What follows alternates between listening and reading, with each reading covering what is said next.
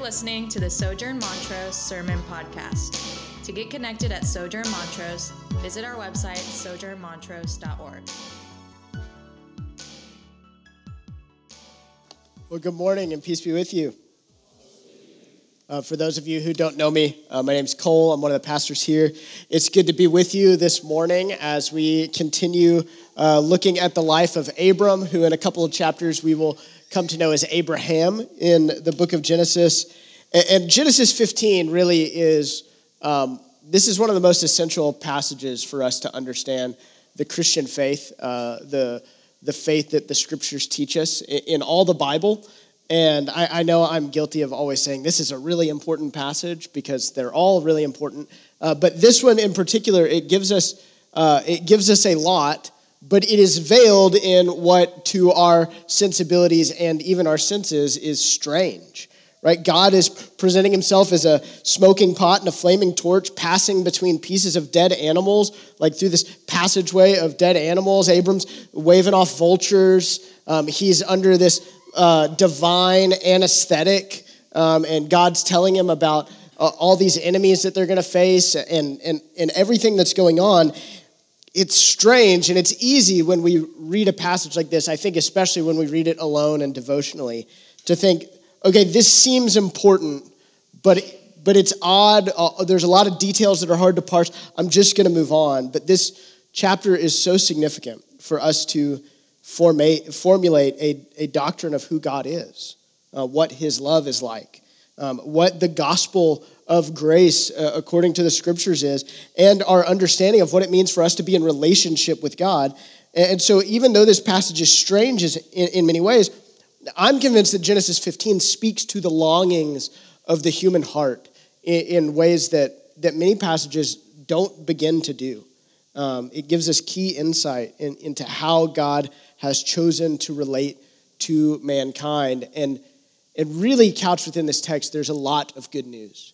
Good news for people who struggle with doubt in their faith, who wonder how they can trust God to bring his promises to pass, how they can trust in his unending love for them, how they can trust his forgiveness for them. There's a lot of good news for people who experience hardship and suffering and wonder how they can believe that God's love is still upon them. And so with all that in mind, let's pray, and then let's look into the text together. Father, we love you and we thank you for your word. We thank you that you are a covenant-making God, that you have seen fit to bind yourself to us through your Son, through your word, that you have proven yourself to be trustworthy and that you have put your glory at stake so that we might trust you. I pray that you would awaken our hearts to your beauty and your love for us, that those of us who come in this morning with doubts or in the midst of suffering or with fears that your love won't remain for them, that your forgiveness will run out for them, that you would bolster our faith with assurance, that you would allow us to take hold of you more confidently. And so live a life of faith, following you. Let us learn from this passage.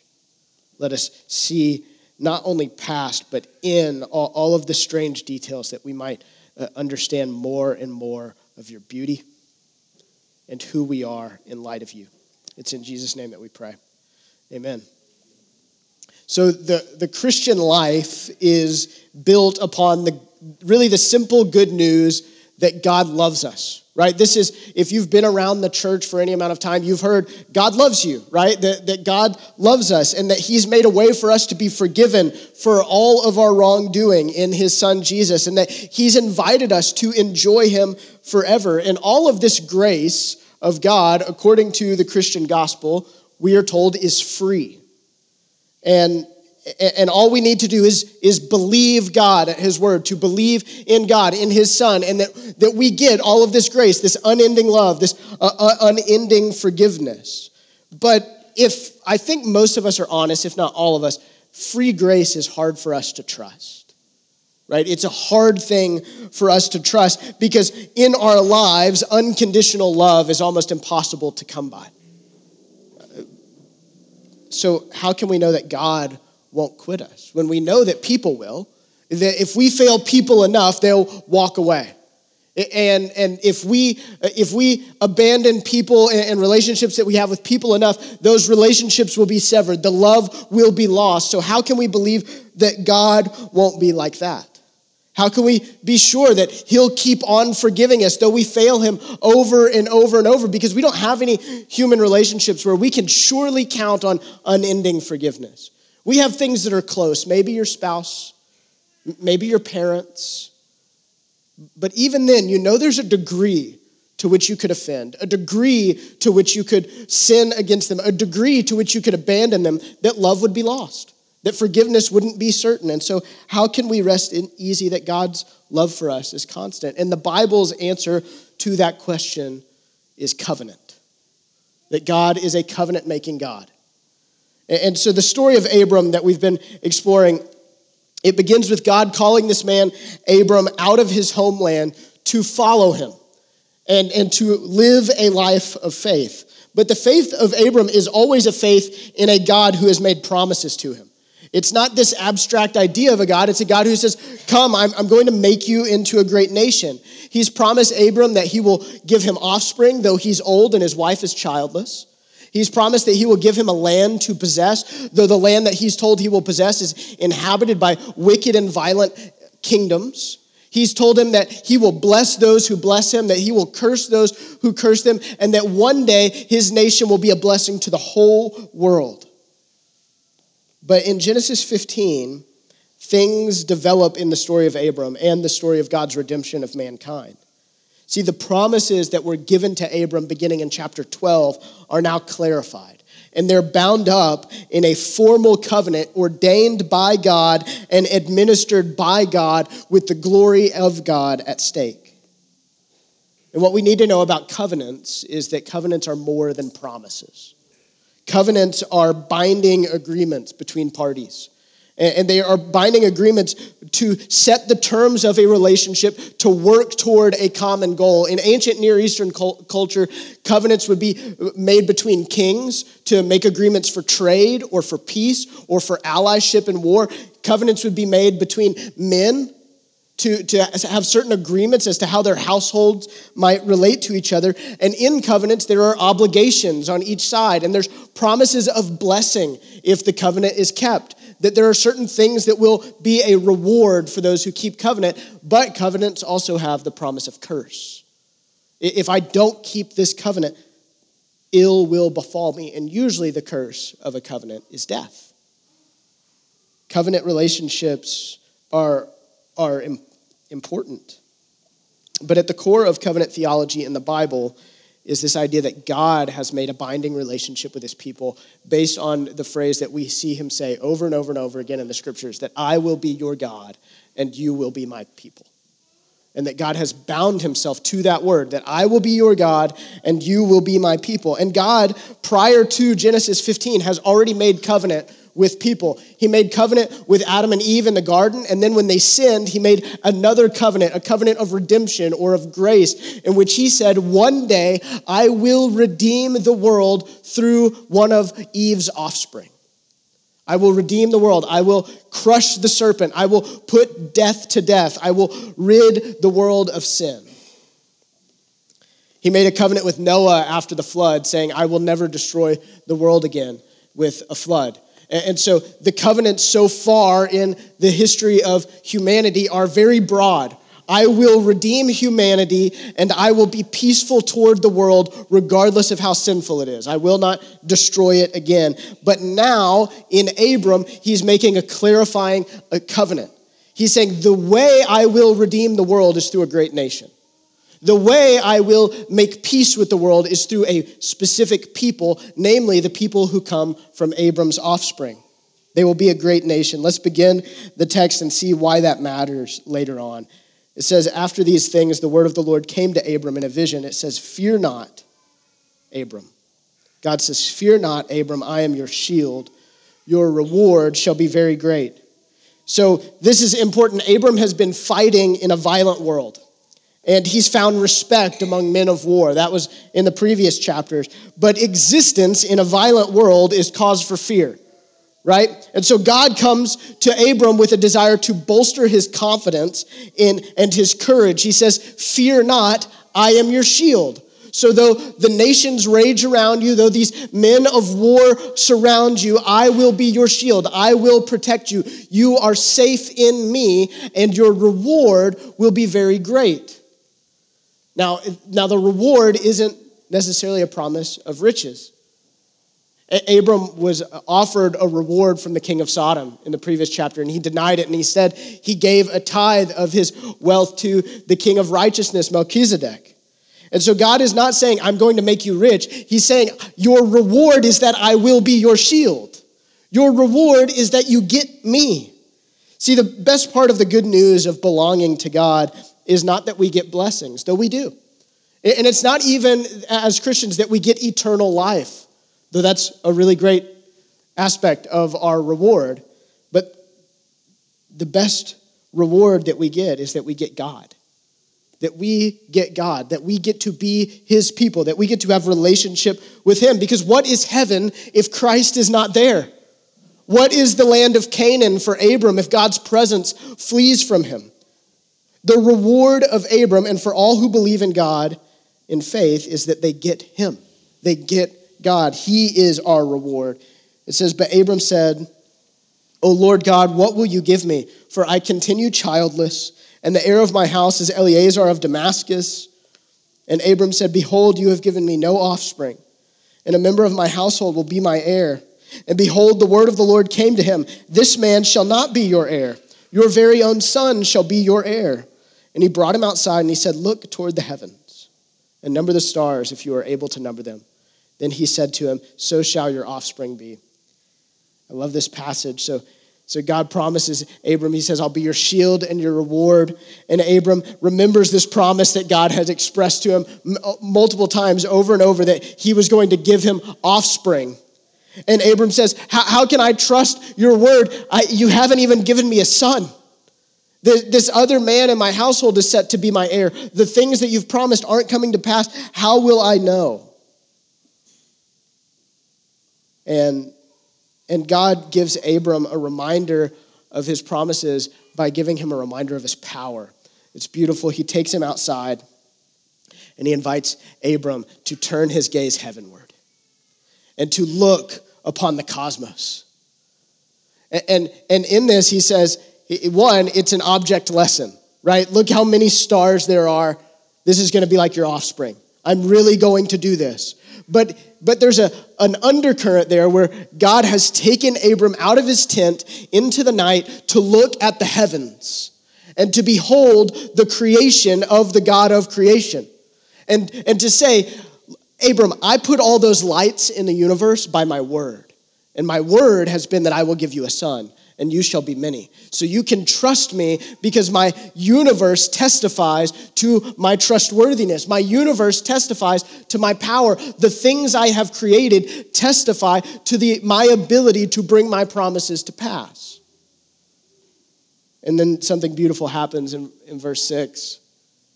Verse 6 is one of the most fundamental issues of the gospel of Christianity. It says, "And he believed the Lord, and he counted it to him as righteousness." This is the linchpin of the gospel of grace, that righteousness comes simply by believing the Lord. Abram was counted righteous by God, though he wasn't righteous on his merits. Remember what he did in Egypt? He was counted righteous because he believed God at his word. He put the whole stock of his life in the promises of God, even though the promises of God in earthly terms seem bleak and unlikely. He looked toward the heavens and he believed God. He wasn't counted righteous because he was a conquering warrior, though he was. He wasn't counted righteous because he chose allegiance to the right king in the previous chapter, though he did. He wasn't counted righteous because he saved his nephew from a POW camp in this great act of courage and bravery, though he had done those things. Never in those events did God say, "Abram, you're righteous." No, Abram is counted righteous because he believed God at his word. He believed God to be God. He believed that if God promised it, he would do it. To believe God, brothers and sisters, is righteousness. Goes on, and he said to him, "I am the Lord who brought you out from Ur of the Chaldeans to give you this land to possess. But he said, O Lord God, how am I to know that I shall possess it? And he said to him, bring me a heifer 3 years old, a female goat 3 years old, a ram 3 years old, a turtle dove, and a young pigeon. And he brought him all these, cut them in half, and laid each half over against the other. But he did not cut the birds in half. And when the birds of prey came down on the carcasses, Abram drove them away.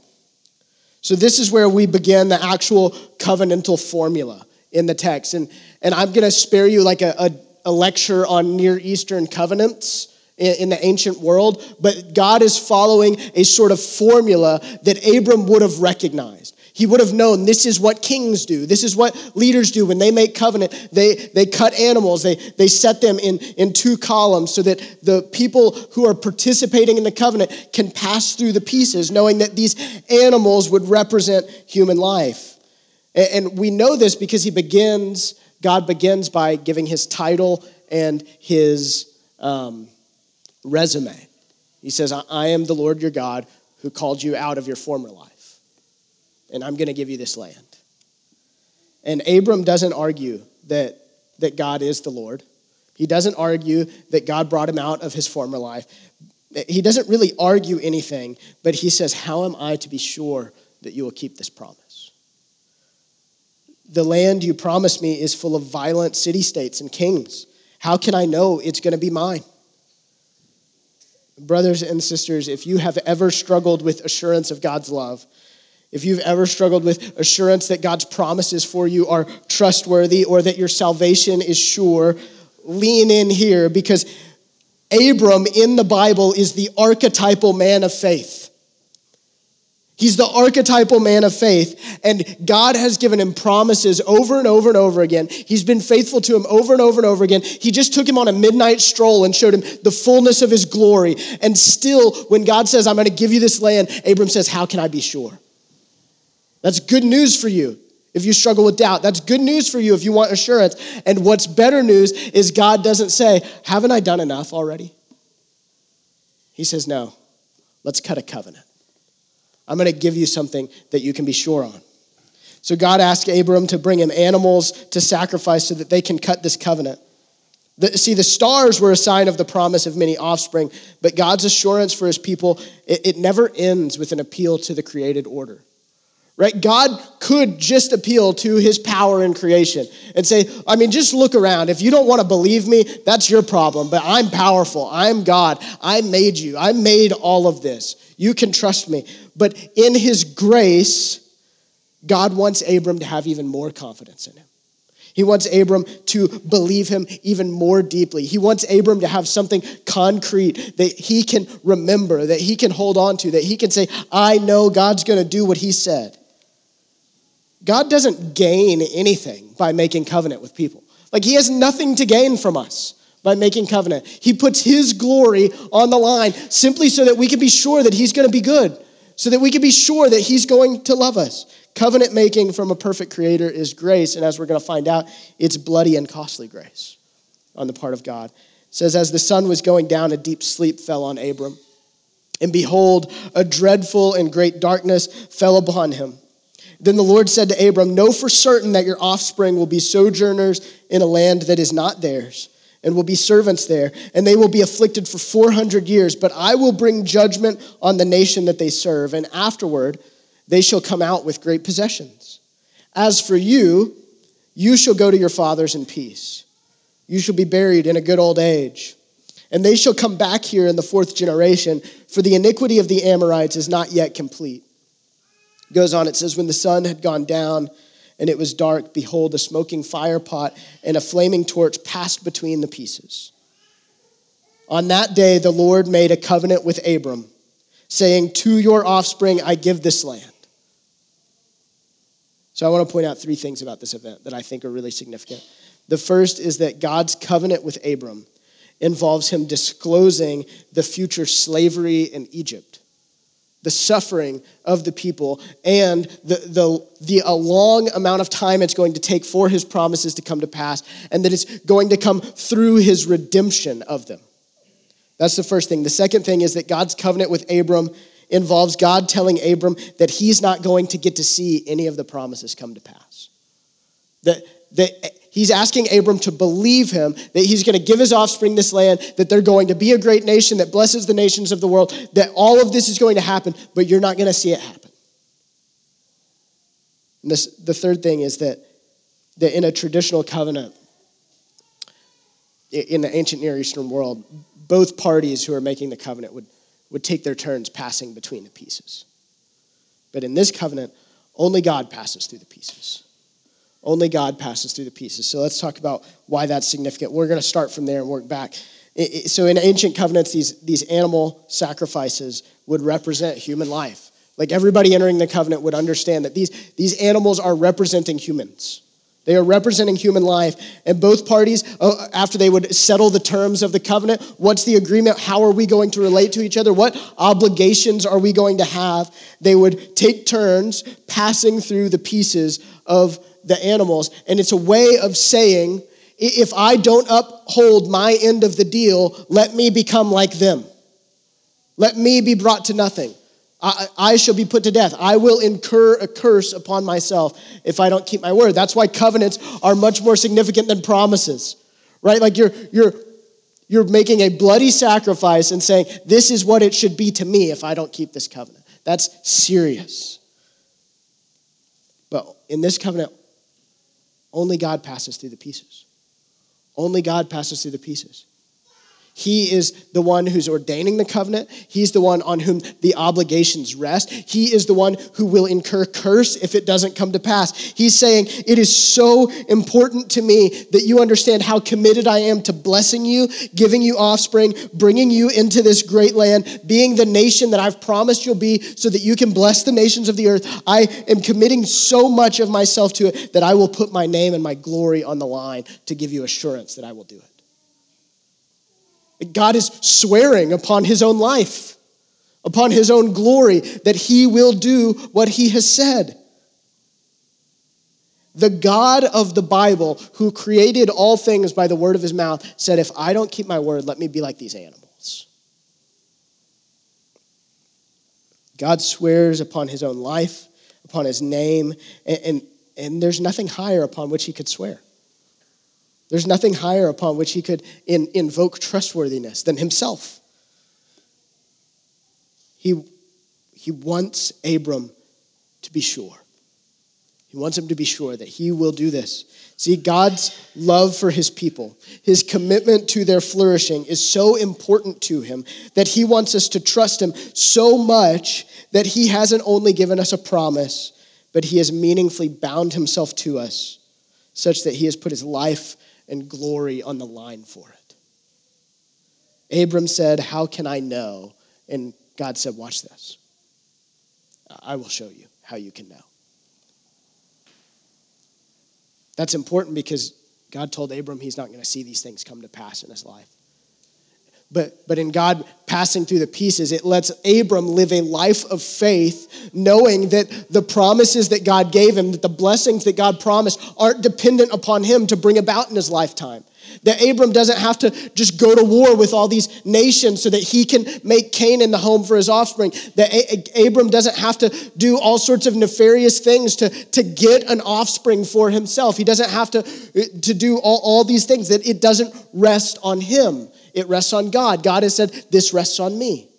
So Abram gets to live a life of faith, knowing that he's not going to see the fullness of these things come to pass, but knowing that God will surely do it. And so he can live in trust and in hope and at peace, knowing that it doesn't rest on him. That's good news for us, brothers and sisters. That the ministry of the gospel and the kingdom of God expanding doesn't rest upon you. That God has said he will do it. That he will reconcile all things to himself. That he will put all nations under his feet. That all of the things of God will come to pass. Why? Because of Christ, not because of us. It doesn't rest upon us. So the question then is why does God tell Abram about these 400 years of slavery? And about how all these nations that currently inhabit Canaan are going to keep doing that for a while, and that one day he's going to judge them, and one day he's going to redeem the people out of slavery and bring them into the land. Well, the first reason I'm convinced God did this is because this covenant was with Abram, but it was for Abram's offspring also. And he wanted Abram's offspring to believe God like Abram. He wanted Abram's offspring to know that God was surely going to do it, even though they had been in slavery for generations. Even though they're in bondage and suffering, even though the nations that are inhabiting Canaan are still ruling and reigning in the land that's supposed to be theirs, so that they would continue to have hope and trust that God was going to do it. God said this was going to happen. He made it part of the covenant that it was going to happen, so don't be surprised when it happens. Similarly, brothers and sisters, Jesus has promised us that we'll experience suffering. That the ministry of the church won't be easy, that there will be times in which we are afflicted, that there will be times in which our lives are on the line, that there will be times when ministry is a lot slower than we expect, but he's made that part of his covenant to us so that when it happens, we don't lose hope. But I think more importantly in this passage, God tells them of slavery and redemption as a direct link to their identification as a great nation. See, the greatness of God's people is directly related to them being a redeemed people.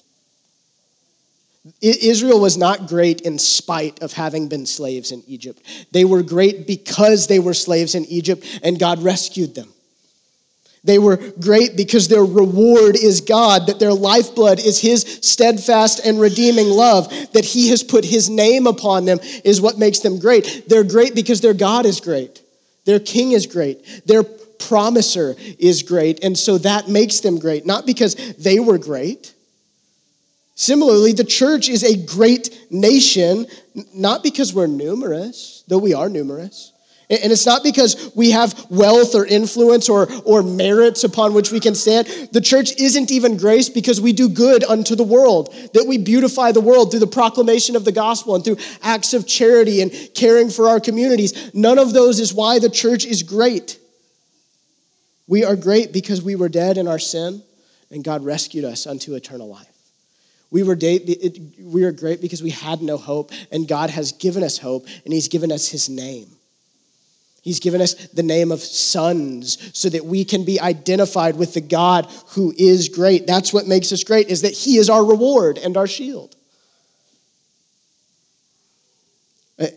In the creation narrative in the Jesus Storybook Bible by Sally Lloyd-Jones, she writes this thing that I think is just a really profound bit of theology. She describes the creation of Adam and Eve, and she says, and they were lovely because he loved them. They were lovely because he loved them. Humanity is lovely because God loves it. Not because we're inherently lovely, but because God loves us. And we are great because God is great. But our loveliness is dependent upon our lover, who is the God of the Bible. They are lovely because he loved them. And so it's through this great nation that God has promised he will redeem the world. Through Abram's offspring, through the promised offspring, Jesus Christ. And so this is where it gets really beautiful. See, God's covenant love for his people didn't stop with Abram. It goes on. God makes covenant after Abram. He makes covenant with Moses. He makes covenant with David. And then he makes his covenant new in Jesus Christ. And once again, in the covenant made with Jesus Christ, God makes his very life the binding sign of the relational bond.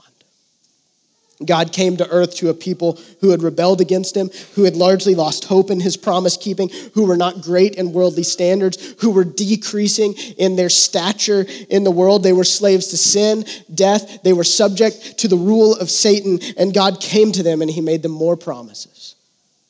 He promised them that those who trusted in him would have life and they would have it abundantly. He promised them that the kingdom of God would be given to them as their very inheritance. He promised that his Father would never turn away a soul who came to him in faith. He promised his love, his forgiveness, and his blessings to them, and he promised that they would have it forever, that they would be great. And how did God ratify this covenant? Well, because the new covenant is greater than the one that precedes it. He didn't ratify the new covenant by passing through the pieces of slain animals. He became the pieces. He became the very sacrifice itself. See, the covenant with Abraham is preparing the way and foreshadowing the covenant that God makes with his people, the church, through Jesus Christ, where God died in order to secure his promised blessings for his promised people for all time, as he promised in the beginning. And what is our covenant reward?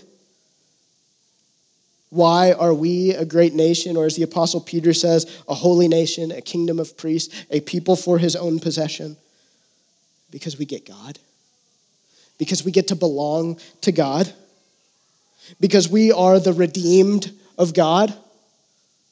Not because we deserve it. Not because we will see all of God's promises come to pass in our lifetime. Not because we've upheld our end of the bargain. That's why God was the only one to pass through the pieces, because he knew there was no point in us doing so. We can't uphold our end of the bargain, but it's because God's love for us is so great that he has attached himself to us through the covenant love of his very own body and blood so that we can be sure that we are his forever. God has made us a promise, and you say, how can I be sure? God says, look to the cross, my friends. Look to the cross. And he has given us a sign of his love that extends beyond the event of the covenant ceremony at Calvary. He has given us bread and wine to partake of, to be to us the body and blood of Christ as we partake of it by faith. He says in John chapter 6, whoever feeds on my flesh and drinks my blood has eternal life, and I will raise him up on the last day. For my flesh is true food, and my blood is true drink. Whoever feeds on my flesh and drinks my blood abides in me, and I in him. As the living Father sent me, and I live because of the Father, so whoever feeds on me, he also will live because of me. This is the bread that came down from heaven, not like the bread the fathers ate and died. Whoever feeds on this bread will live forever. He gave Abram his word and a sign of the smoking pot and a flaming torch passing through the pieces. In a couple chapters, he's going to give him another sign by which he can constantly remember. And Abram believed God, and it was counted to Abram as righteousness. But brothers and sisters, he has given us much more than he gave Abram on that day. He has given us his very life. He has shed his very blood. He has allowed his very body to be broken so that we can have surety of his love for us, confidence in his forgiveness for us. Our assurance is and reward is bound up in the person and work of Jesus Christ on our behalf. And so when we come to the table, we do not feast on our obedience as a sign of God's love for us. We don't feast upon our faith as a sign of God's love for us. Our faith wavers and falters. Our obedience is decent at best. No, we feast upon God himself. The sign of our assurance is that we feast upon God, that we feast upon his body and his blood. And it is by God's love for us, his willingness to die for us, his binding of himself to us, that we can be assured that all of his promises will surely come to pass. So you who doubt, take heart and feast with joy. We can have confidence and assurance in God's love for us even when life is bleak, even when circumstances are dire, even when we're bombarded with attacks from the outside, struggles on the inside, and suffering all about us from every side. We can have confidence. We can look at life and all of its hardships and say that we who have come to God in Christ by faith have truly received Christ and all of his benefits, as we say every week. Every single one of his benefits is ours. Benefits like endless grace, like new life, like the transformation and renewal of our minds, like freedom from guilt and shame, hallelujah, like the blessing of being called true sons of God, though we deserve to be considered enemies and rebels forevermore. And so let us all believe God, whose word is trustworthy, whose heart for us and for the lost is steadfast love, and who will count our faith, as meager as it may be, as righteousness for us for all time. That's good news. Somebody should say amen. Our faith makes us righteous, not because of the strength of our faith, but because of the object of our faith. The object of our faith is the promise-keeping, mountain-moving, always forgiving, ever-loving God of the Bible who has bound himself to us in Jesus Christ. That is why our faith is counted to us as righteousness, because our faith is in the righteous one.